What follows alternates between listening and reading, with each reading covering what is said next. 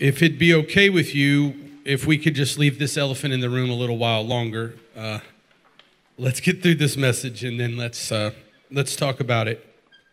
You know, what's interesting is the joy we all know is light and momentary, but sometimes the pain we have to be reminded. 2 Corinthians 4:17 says this light and momentary affliction, whatever it feels like, whatever it is just that. It's light and momentary. And our decision to leave is, the pain is because of the good. It's not because of the bad. And so whatever I feel today and whatever I see around here are people that I've not just known, but have become family with. It's a special privilege, and that's the pain. So it's the good pain. And so, of course, it'll be fleeting. But that's also something that as we look at today's message and as we continue to sort of, I believe, ramp up further into the book of John, we see that Jesus was completely sold out to that idea. That whatever he was feeling and whatever he was going to feel would be light and momentary based on the glory, it says further on in 2 Corinthians, that was being built up as a result of the endurance of that.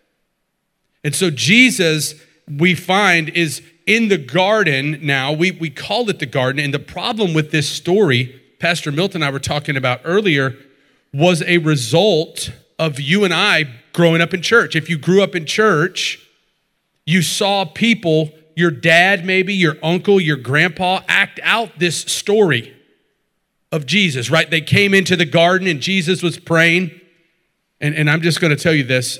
If you were a part of this church early on, I played Jesus. Yeah, my kids are still messed up about that. We had to stop. It was too weird. Everybody's like, that's just weird, man. So the Easter pageant is a very good thing, but what it's done is reduce the scale of this story. You can't have a garden big enough. You can't have a valley deep enough. You can't have a Savior worthy enough. You can't have that. So what we've done is just done the best we could. And as a result, we've taken this story, what we see here, and Jesus walked away this far, right? And the disciples are falling asleep. Well, that's not what happens, right? So we know the scale is so small of what we believe, but the scale was so much bigger. But even bigger than the scale of the garden, of the people, of all these things we're going to look into, was the scale of the power that was inside of Jesus. That's the scale we lose. We lose a scale of the power that lived inside of Jesus that wasn't of himself. He even said that often. He said, I don't do anything that I do not already see the Father doing. So Jesus was just a conduit of the power of God, and we see that here. And so what I'd like us to do is, in any way we can, remove the small scale we've put on the story and let the power and the truth of what it is give us some evidence that demands we make a decision or a verdict. This isn't just here for us to feel that we're a part of something great. It's here to change our lives, and then we would take that truth and change the lives of others. If we look at it any other way, we're diminishing the scale of what's being done. It's a powerful story, and our big idea today is this: the evidence demands a verdict. And what a waste of time. If we just came here today and heard a story we'd heard 100 times, if we don't walk away deciding that whatever we walked in here with, we were going to look, act, and live differently based on the truth of who Jesus is, not was, and the power, the same power that lived inside of Jesus when he was here on earth is the same power that lives inside of you and me. Let's pray. Father, we walk into this day, we walk into the truth of who you are. And we ask you to reshape it, to move it, to let us broaden our borders of what we thought this could be and what it could mean. That we could see it in the scale, but more importantly, in the majesty and in the honor that it is. And that we would not leave this place without rendering a verdict that would change our lives. Based on the evidence that you have left us, given us and died for. We invite you here. It's in Jesus' name we pray. Amen. So we're turning to John 18. We've just concluded a powerful prayer, the Lord's Prayer. I think it's the true Lord's Prayer. It's the prayer Jesus prayed for his people, for himself, and for you and me. And it's a prayer that the Lord's Prayer that we call Lord's Prayer really should be the way to pray prayer. And John 17 is the Lord's Prayer. And as Jesus prayed that prayer, he now is crossing through this valley. If you're a history person, if you're somebody who really gets ramped up with the truth and the interesting facts and details, there are some we're going to go over today, but there's numerous facts, numerous interesting historical landmarks and points of interest that could really be riveting if that's your thing. And it's ripe for the picking for you to pull over this and look it over and find out deeper truth. If that's your thing, it's here. John 18, look no further than the Kidron Valley, what that looked like. The Garden of Gethsemane, what that really was. So, John 18 says this, after saying these things, Jesus crossed the Kidron Valley with his disciples and entered into a grove of olive trees. Now, John's perspective on who Jesus was meant that John sometimes left out some details that other writers and accounts of the Gospels did not, the life of Jesus. And so we're going to turn real quick. It's going to be on your screen to Mark 14, 32 through 34. They went to the olive grove called Gethsemane, and Jesus said, sit here while I go and pray. And he took Peter, James, and John with him, and he became deeply troubled and distressed. He told them, my soul is crushed with grief to the point of death. Stay here and keep watch with me. This is a new sign. This is a Jesus they hadn't seen. This is not the transfigured Jesus on the mountain. This is the Jesus that is grieved to the point that he is sweating blood. And he said, keep watch. For what? To this point, there's no evidence of what to keep watch of. What are they watching for? But Jesus knew that while he was anguishing, the anguish that he felt was for the mob being formed. Mob. A massive mob on a scale that you and I, unlikely. It would be every one of us if we had some angst against Jesus and we all had a torch and some weapons and we were assembling to go arrest this religious rebel. While Jesus was praying in the garden, a faction of people was being formed, armed and given license to arrest by any means necessary the criminal Jesus. These aren't just people. You and I see them as criminals, right? But these are people that Jesus formed before time began. These are people Jesus created. These are people that he gave them jobs to do and tasks to do for them to feel real purpose and meaning. And those are the people that he knows are assembling and coming to arrest him and ultimately kill him. And that makes sense to me while he's grieving. And it makes sense to me why Jesus asked them to keep watch. But the men he asked to keep watch, as you and I know if you read further into Mark, they fell asleep continually. The Savior of the world is crying to the point of death. He is asking the Father, not out of defiance, but out of pure humility, please take this cup because I don't think I can actually do what you're asking me to do. And all the while he's praying this prayer, he's asking the cup to be taken, but Lord, if it's your will, then I submit to you. And then he walks out, and while he is walking out, there are 1,200 people who he dearly loves, potentially 200 to 1,200 people whom he dearly loves that are ready to arrest him and kill him.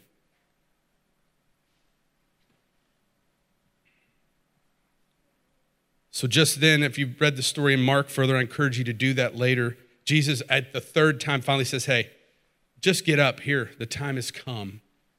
And so now we see the conversion of this story in Mark and the story of John 18, starting in verse 2. Judas, one of Jesus' disciples, his friends, knew this place, it says in verse 2, because Jesus had often gone there with his disciples. The leading priests and Pharisees had given Judas a contingent. That word again, it's hard to decide. If you break it all the way down, it could mean 200, it could mean 1,200. They'd given him a contingent of Roman soldiers and temple guards to accompany him. Now, with blazing torches, lanterns, and weapons, they arrived at the olive grove. Jesus fully realized all that was going to happen to him, so he stepped forward to meet them. Who are you looking for? Who? It's a silly question. It was a rhetorical question. He knew they would answer, and he knew how he would answer. It's the way that he had answered 9 other times previous in this account in the book of John. And Jesus stepped forward, and they said, Jesus the Nazarene.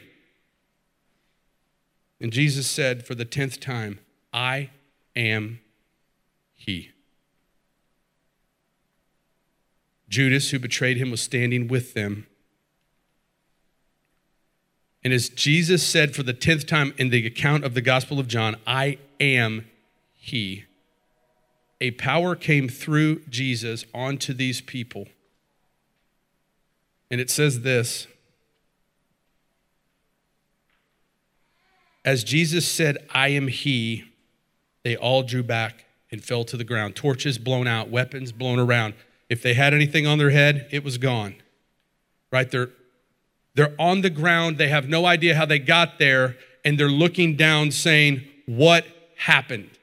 They just said who. They answered his question. And his question, the answer he gave was so powerful. But it wasn't Jesus. John also wrote later in 1 John 4:4, greater is he that is in me than he that is in the world.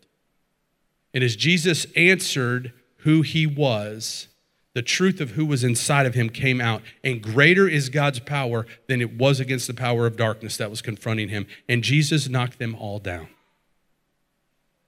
Jesus said, I'm in control. Whatever you're about to do, you need to know I could have not allowed this. I could have broken the chains. I could have broken any ropes. And then what's the point? The truth of who Jesus is, the truth of what he did, those people fell down. And as they got up, don't you think they had to ask themselves, are we doing the right thing here? Is this okay? Should we be? What did he do? He just said a name. He's so powerful. And yet, all that evidence, personal, firsthand evidence that they experienced, the verdict they came up with was that he needed to be arrested and he needed to die. See, what they were representing, and I think it's very important to understand, is that they were representing the status quo. Jesus was coming and he was disturbing the life they had created, the religious world they had made. And as Jesus walked through their religious world, he continued to break it up, defy what they had said, and shame them for what they believed with their whole heart. And their answer, instead of giving in, following, and submitting, was to arrest him, falsely accuse him, and kill him. And before we get too hasty, I'd ask us to put ourselves through that same filter. What status quo are we holding on to? What thing are we refusing to give up? What thing in our life is yet we're looking at the evidence, we're showing it, we're looking at it, we're examining it, and yet we're coming up with a verdict that we know is wrong? Before we get too hasty on these mob, let's make sure we haven't drawn our Christianity into a mob mentality too. Now, verse 7 of John 18 says this. Once again, he asked them, who are you looking for? These people are getting up. They're rubbing their faces. They're putting their headpieces on. They're trying to get their torches. Like, is this your knife? I don't know. Is this your, I don't know. Is this your chain? I don't know. But then Jesus didn't just do it again and do it again and do it again. He asked them, who are you looking for? They were like, Somebody was bold enough to go, Jesus? They're like, and he's like, no, here you go. Here are my hands, here are my arms. He said, hey, if I'm who you said, this is what he says.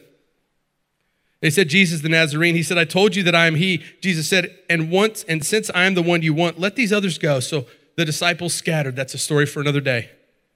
We're going to jump around here a bit because the story of the disciples leaving and Peter is its own thing. But Jesus did this to fulfill his own statement. I did not lose a single one of those you've given me. So now in verse 12 of 18, the soldiers, their commanding officer, and the temple guard arrested Jesus and tied him up. How futile. He just knocked them all down with just simply stating who lived inside of him. And they're like, hey, why don't you double strap that one? Anybody got another piece of leather? We need to wrap up another. All right, what could you do that was going to hold him down? But yet they were willing to defy the truth and just keep going with this charade they were living. And so he wrapped up his arms and he submitted and walked alone. And they took him to Annas. He was the father-in-law of Caiaphas, the high priest at the time. I'll be honest, as I began to read this, I was very confused as to why they were going to Annas and not Caiaphas. Who is Annas? Who's the father-in-law? Does that matter?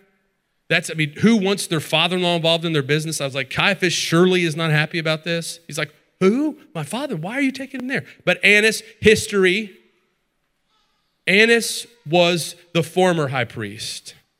And his son-in-law becoming the high priest was sort of a sham, sort of a way that he could stay in control. But Annas was also the owner basically of the temple. Annas owned the money-changing station, the temple. He owned the money-changing things. So the things that Jesus came in and kicked over, got a whip and chased everybody around, that was the people who worked for Annas. That was Annas's operation. And Jesus came in and made Annas look like a fool. And Annas wanted to get revenge, and sure enough, he thought he did. Let me explain to you, sometimes we're uncertain why Jesus was so irate. So the money-changing operation at the temple, so a dove, let's just say, would cost a dime. So you could go buy a dove anywhere for a dime. That might be true now. I don't know. You can go buy a dove for a dime, but there was a racket going in the temple constructed by Annas that the only approved doves and other animals, but we're using doves, the only approved doves were doves that Annas's people sold. Those were the only doves that you could have approved. So they would take a 10-cent dove in and the guys would go, oh, it's got a defect. That's not worthy to be sacrificed. But if you want to go over to our dove table here, and they would upcharge you to like $20 a dove. Pre-approved doves. I'll tell you what, there's never been a worse racket except when they offer you a credit card on a cruise ship. A worse system, maybe like, well, I guess I could really use one now. Let's just see how long this one works, right? It was a racket. You had people that needed your services and you refused to give it because you were charging them exorbitant amounts of money. So of course, Jesus was passionate and angry. And he shamed Annas, and Annas now had Jesus bound up in front of him. Ready to take revenge, ready to show him who was really boss. John 18, 19 through 24 says this. It's the last passage of this section we'll read today. Inside, the high priest began asking Jesus about his followers and what he'd been teaching them. And Jesus replied, everyone knows what I teach. I've preached regularly in the synagogues and the temple where the people gather. I have not spoken in secret. Why are you asking me this question? They had, in Jewish law, a Fifth Amendment, basically. They had the ability to plead the Fifth. You ever heard anybody say that? I plead the Fifth. Well, that's because you do not have to give evidence or testimony that would incriminate you. And the Jewish law had that. So when Jesus is asking him this, he's asking him an actual legal question. Why are you asking me this? Go find people, go find witnesses that can actually say that I've done something wrong. Because asking me, that's not right. That's not fair. Why are you asking me this? So then, out of nowhere, then one of the temple guards standing nearby slapped Jesus across the face. Is that any way to answer the high priest? He demanded. He slapped him. Jesus answered him, asked him a question, slapped him across the face. But this is what I want to look at right now. Jesus replied, if I said anything wrong, you must prove it. But if I'm speaking the truth, why are you beating me? And it would be very convenient for me and very helpful for me if I could put that question 2,000 some years ago and say that question is only applicable then. But here's the truth. That's a question you and I have to answer every single day.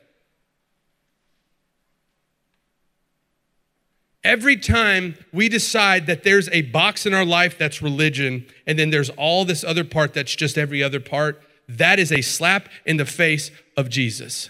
Every time that you and I decide that I'm church Jesse and that I'm home Jesse, we're wrecking the gospel in our lives and we're slapping Jesus across the face. There's no other way to look at it. And as much as I'd like to tell this guy who slapped Jesus across the face how horrible he is, the truth is I've done it 1,000,000 times in my life.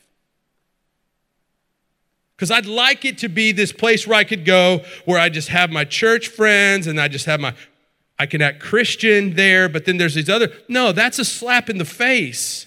That's where you have Jesus to say, no, if what I'm saying is true, why are you beating me? If what I'm saying is true, why are you defying me? If what I'm saying is true, why are you living your life this way that's completely opposite of the way I called you to live? That's the question. The question is not, what did this guy do wrong? The question is, and the only thing that really applies to you and me is the evidence that we've seen demands a verdict, and what is your verdict? That's the question. This false trial continues. It continues on, and they actually go to Caiaphas' house, can't find any witnesses. They have to conjure the whole thing up. It's a whole ruse. And then they go to this Roman governor's house, which is where we'll pick up next week. And the false things and the lies and the deceit and the irony just keeps continuing and piling up. But where we go now is this, and it's more important.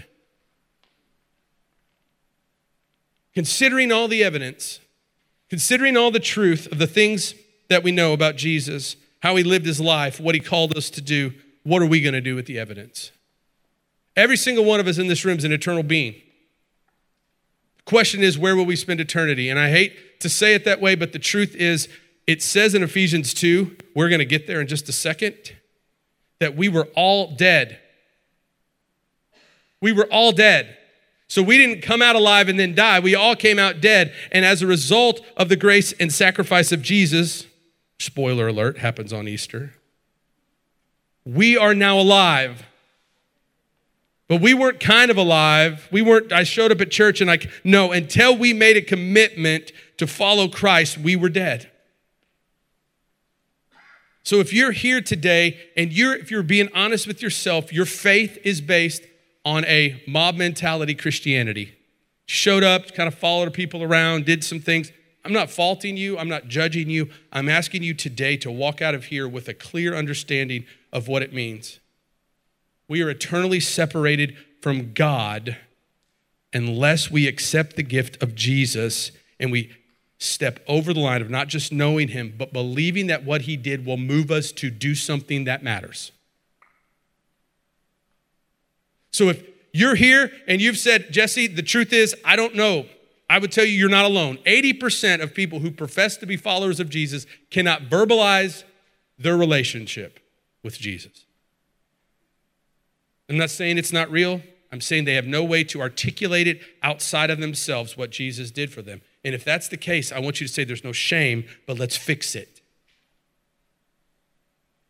Ephesians 2, 1 through 10, if you've never known anything else about the Bible, you should learn this passage.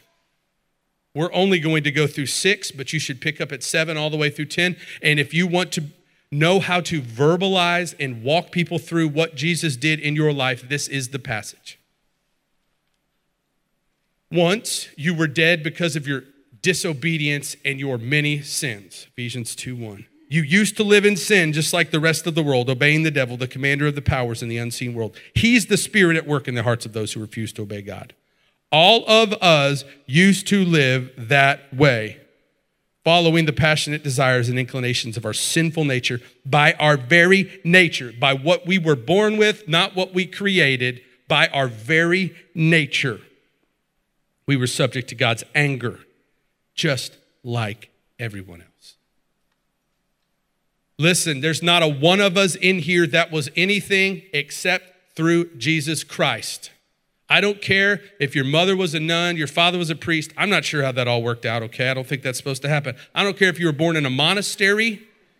I don't care if you were born in a convent. I don't care where you were born, who you've been. I don't care if your mom, what did they used to say, that they got drugged to church. They had a drug problem. They got drugged to church every time it was open.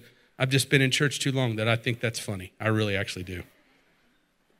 I don't care if you had a drug problem being drugged to church. What I care about is that have you understood the truth of who Jesus is? Not who he is, but the truth of what it means. And have you accepted that as something not to just know, but to live your life by? That's the question.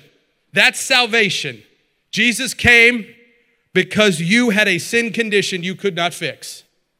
And if you've come to him in any other way, you've come to him the wrong way. You have to come to him by faith and by grace. And it says that further on. You were given that gift through grace and by faith. And the faith that you took to accept that grace, God gave that to you too. This is a total God thing for you, not because of you. Jesus loves you. God loves you. But this is all God. You're not an equation in this except the recipient of this grace. Because it says this in verse 4, but God, so rich in mercy, and he loved us so much that even though we were dead because of our sins, he gave us life when he raised Christ from the dead. It's only by God's grace that you've been saved, for he raised us from the dead along with Christ and seated us with him in the heavenly realms because we are united with Christ Jesus. There is hope despite your nature. There is hope despite your mistakes. And it wasn't based on you making some good decisions, and even by you coming to church today. And even if you got teary-eyed hearing my announcement, I'm sorry, but that will not save you from your sins.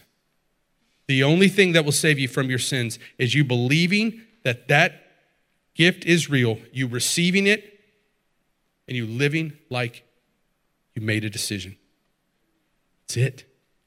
And if you don't, you will spend eternity separate from God, living with the realization that you had a chance and you had a choice and you decided not to do it. And that's the only reality you know except for what God did. And because God sent Jesus, every one of us has a hope. If you haven't made that choice, I will be here today. Pastor Milt will be here. Claiborne will be here. If you want to talk about that, I'll give you all the time you need. But what about us? What about those in this room that you're like, man, Jesse, I passed that whole test? If you are a Christ follower, what are you doing with the evidence? Okay, man, you know it. We believe it, but how does your life look different than someone else's? Are you living in the truth of this? Do you see other people through the lens of they were dead, they are dead, and you were also dead, so you're not better, you're just saved, and they need to be saved? When Jesus told his disciples what they could do and how they could become a follower of Jesus, Jesus said this, Matthew 16:24. If any of you wants to be my follower, you must give up your own way, take up your cross, and follow me. It's hard to make that about you. It's hard to make your life about you when you're picking up a cross and carrying it daily. And let me tell you what your cross is not. Your cross is not your kids. Your cross is not your husband. Your cross is not your job. Those are ways you show the cross of Jesus Christ that you carry. The way you persevere through incredible difficulty is the way you show the cross. Your job and your life is not the cross. That's, again, making it about you. The way your hand has been dealt and the difficulties in your life, that's the glory of God that's going to show through whether you give him glory or not. So we're too far into this thing, followers of Jesus, to sit back and say, oh, okay, it went bad, it must be bad. No. You and I are not the center post for what's right. We're not the center post for what's good and bad. God is. And when we buy into that, that's when we take up our cross during, despite, and through our difficulties. Because we aren't witnesses by mistake. And the evidence is something to be told, to be championed, and to be the very fabric of everything we do. Every loss, every victory, every failure, and every success is a result of what Jesus Christ has done in us. And that's a story that needs to be told. So if you've got this evidence and you're sitting on it, I'm going to tell you that's not the way it's supposed to go. Because the evidence demands a verdict. Let's pray. Father, we thank you for the truth of your word and the way that you work in our lives. We thank you for the example of Jesus, that it isn't just a story that we can observe, but it's a way that we can live, not that others would look at us, but that others would know the truth of who you are. I pray in this room for those that have never stepped over the line of faith. And I pray they'd seize this opportunity today to understand that no matter what they did, what they haven't done, what they want to do, that nothing except the gift that you gave through Jesus is enough. And they would accept that today, and they would live in a way that shows the difference in their life. And I pray for those in this room who have followed you. And I pray that you'd continue to burden us with the broken heart for those who are lost. That you'd continue to burden us with the idea that we were not created to exist in this selfish existence, but we were created to carry a cross that represents someone else and not us. So as we die to ourselves in our own way, we pray that you would show us the way that we've made it about us. We've made it about our interest, and we've made you bend to us when that could never happen. We pray that you'd forgive us of that, and you'd give us fresh eyes to see the truth of who you are and how we could put you back at the center of our lives. It's in Jesus' name we pray. Amen. Thank you guys so much. Have a great week.